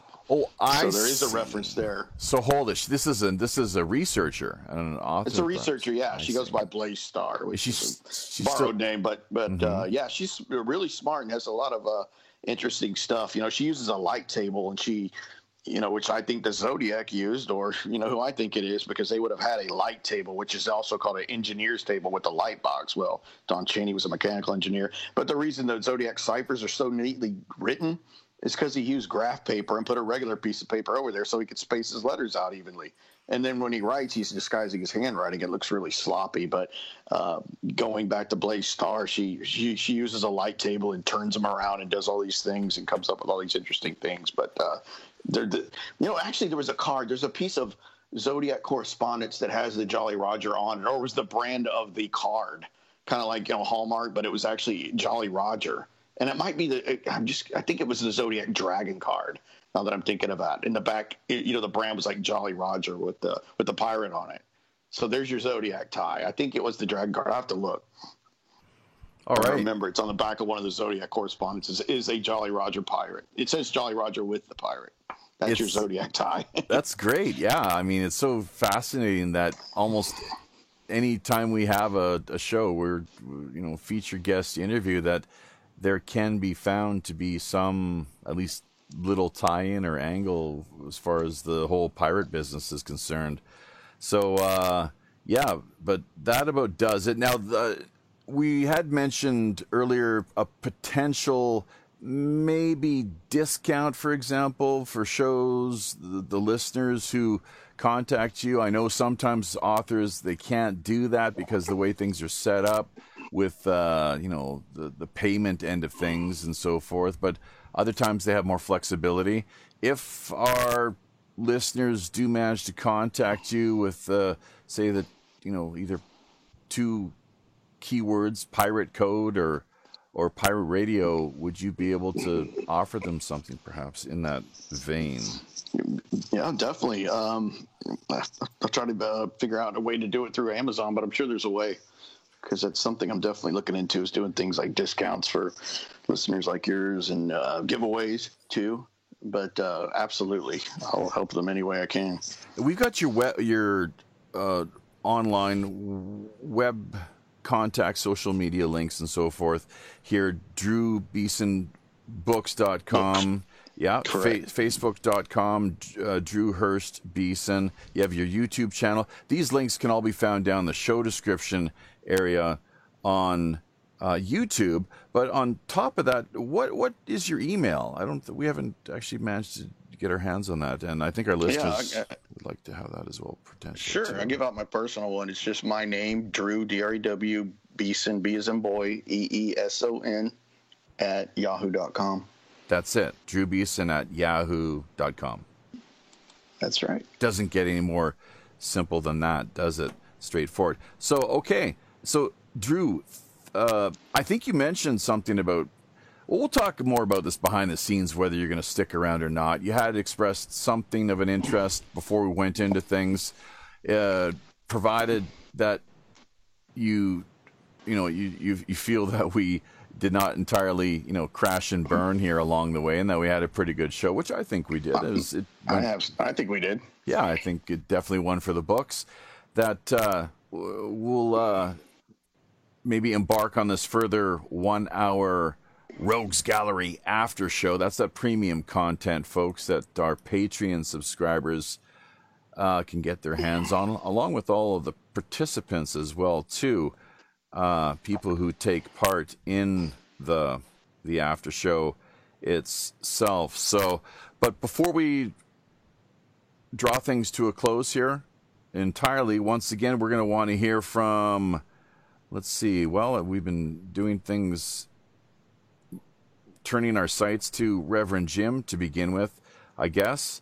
and then over to Pirate Larry. So, yeah, Jim, I guess you're probably in the midst of making your way back down from the Crow's Nest as we circle back into the lovely Mystic Bay, located out along Skullport Harbor, of course. We're headed to the after show here, potentially, is what it sounds like. I know you've got your thing that you're going to keep running there probably with your live stream, or are you going to actually join us this go-round? What are your thoughts on that front, along with just generally regarding the show, Mr. Reverend Jim? Hi, Jaffe. It was a great show, and quite a few questions answered and quite a few questions stirred. And yeah, and we had some interesting conversations about Jeffrey Dahmer and a few other notorious figures in our history. So, but it's time to set the anchor and stow the sails, and everybody have a great weekend. I'm off. I won't be joining the after show, but I wish y'all a good evening. And Drew, thank you. It was great meeting you. Okay, there we go. So, You too. yeah. Pirate Larry, let's see, what are we looking for here exactly? We have to get his frequency here, tune in to see if we can manage to connect. Jeffy. Yeah, Scurvy Dog, is it still? Scurvy Dog in. Okay. Come down, bring some money. We'll bring a few things, hopefully. Bring some doubloons. We'll have doubloons, we'll have some grog, we'll have all kinds of good things. Yeah, time to let our hair down and loosen off our belts, of course, lay our cutlasses and muskets aside for the time being. So, I'll see you here. yeah, we'll be there shortly.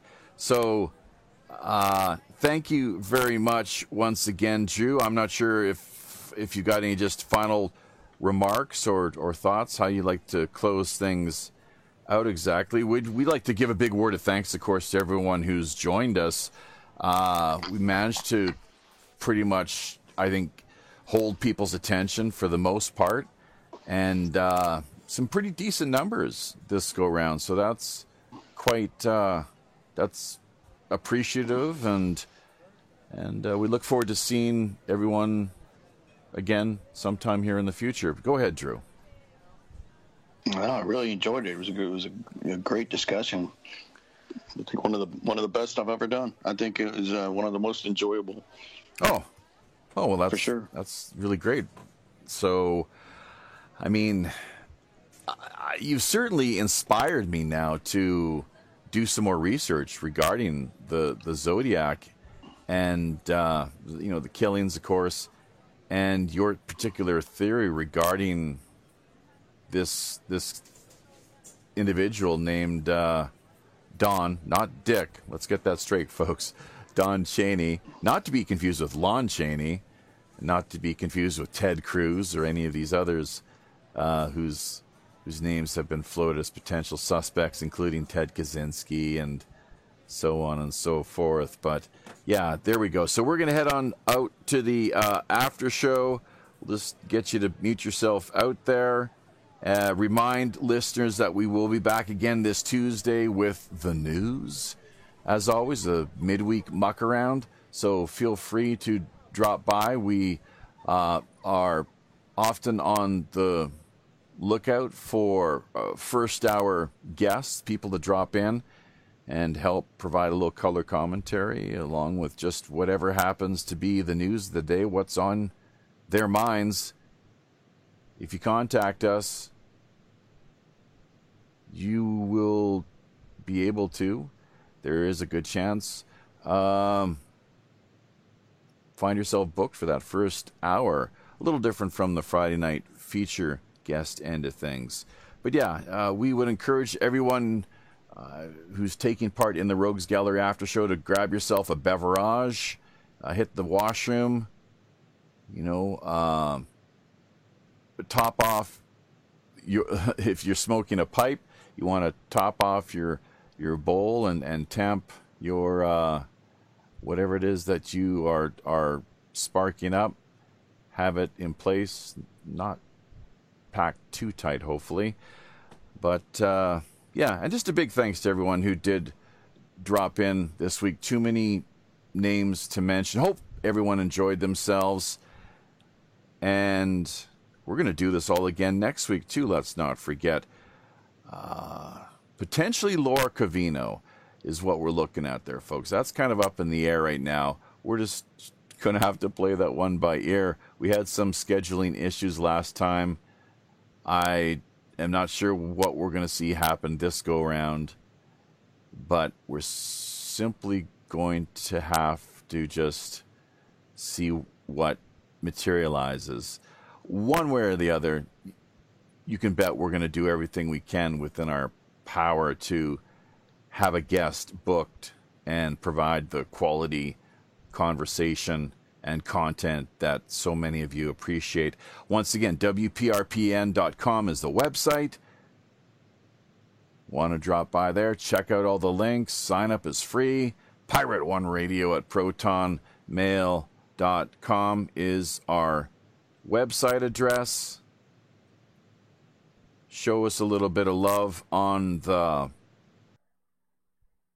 PayPal front. That sort of thing is always appreciated. There's a few of you out there who've been doing that, so we could not thank you enough. Hope that more of you will here over time. It only requires just a few dollars. It all adds up. And don't forget, half of everything that we manage to generate here goes directly back to charity. Patreon.com/WPRPN is another way of supporting us via the tip jar. Minds.com, the digital currency they have available over there. Send us some of those digital tokens, and it'll certainly go a long way in helping us to boost the content that we put out there for your both listening and viewing pleasure. On behalf of Captain Long John Sinclair and all the rest of the crew here aboard the Robin Hood, until we meet again out in the high digital seas, I'm your host, as always, the show's Chief Communications Officer, Jaffe Ryder. Tally-ho.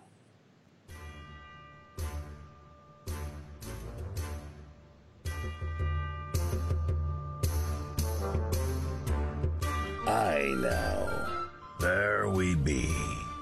Having carefully looked over each of our navigation panel instruments, checking every level, switch, dial, cable, knob, and pulley, by all accounts and indications, we indeed see it's time once again to drop anchor inside Mystic Bay. Draw an end to yet another week of World Pirate Radio Live. Remember, if you're looking for a little more animated online action, keep in mind we've likely got yet another great free-flowing Rogues Gallery after show coming up for the next hour in one of our more premium exclusive and remote digital underground online pirate hideaways. Also, if you yourself have a new, novel, intriguing, or otherwise underreported idea, unique individual, or pressing item in mind, be sure to either drop us a line directly over on WPRPN.com or fire us a quick email via Pirate One Radio at ProtonMail.com. We're always open to exploring fresh creative suggestions, intriguing guest ideas, cutting-edge discussion topics, and captivating themes. Remember, WPRPN.com member site subdomain links are also always available. Great for artists, musicians, podcasters, bloggers, social media personalities, or pretty much just any old land lover looking to boost their online visibility, presence, and reach. Basic personal profile accounts can be launched for just $60 per year. Staking your claim now helps not only strengthen you and the network, we're also looking out for the little guy. That's right, folks. As much as half of all WPRPN's profits are redirected right back into the hands of the people who really need it most. Community charity. After all, we are the Robin Hood. You can further embark on your own personal pirate journey by either liking, sharing, commenting on, subscribing to, or just following us via virtually any mainstream social media platform, including Twitter, Facebook, Gab, or Minds.com. So don't forget to become engaged. Until we meet again out on the high digital seas, I'm your host as always, the ship's Chief Communications Officer, Jaffe Ryder. Tally-ho.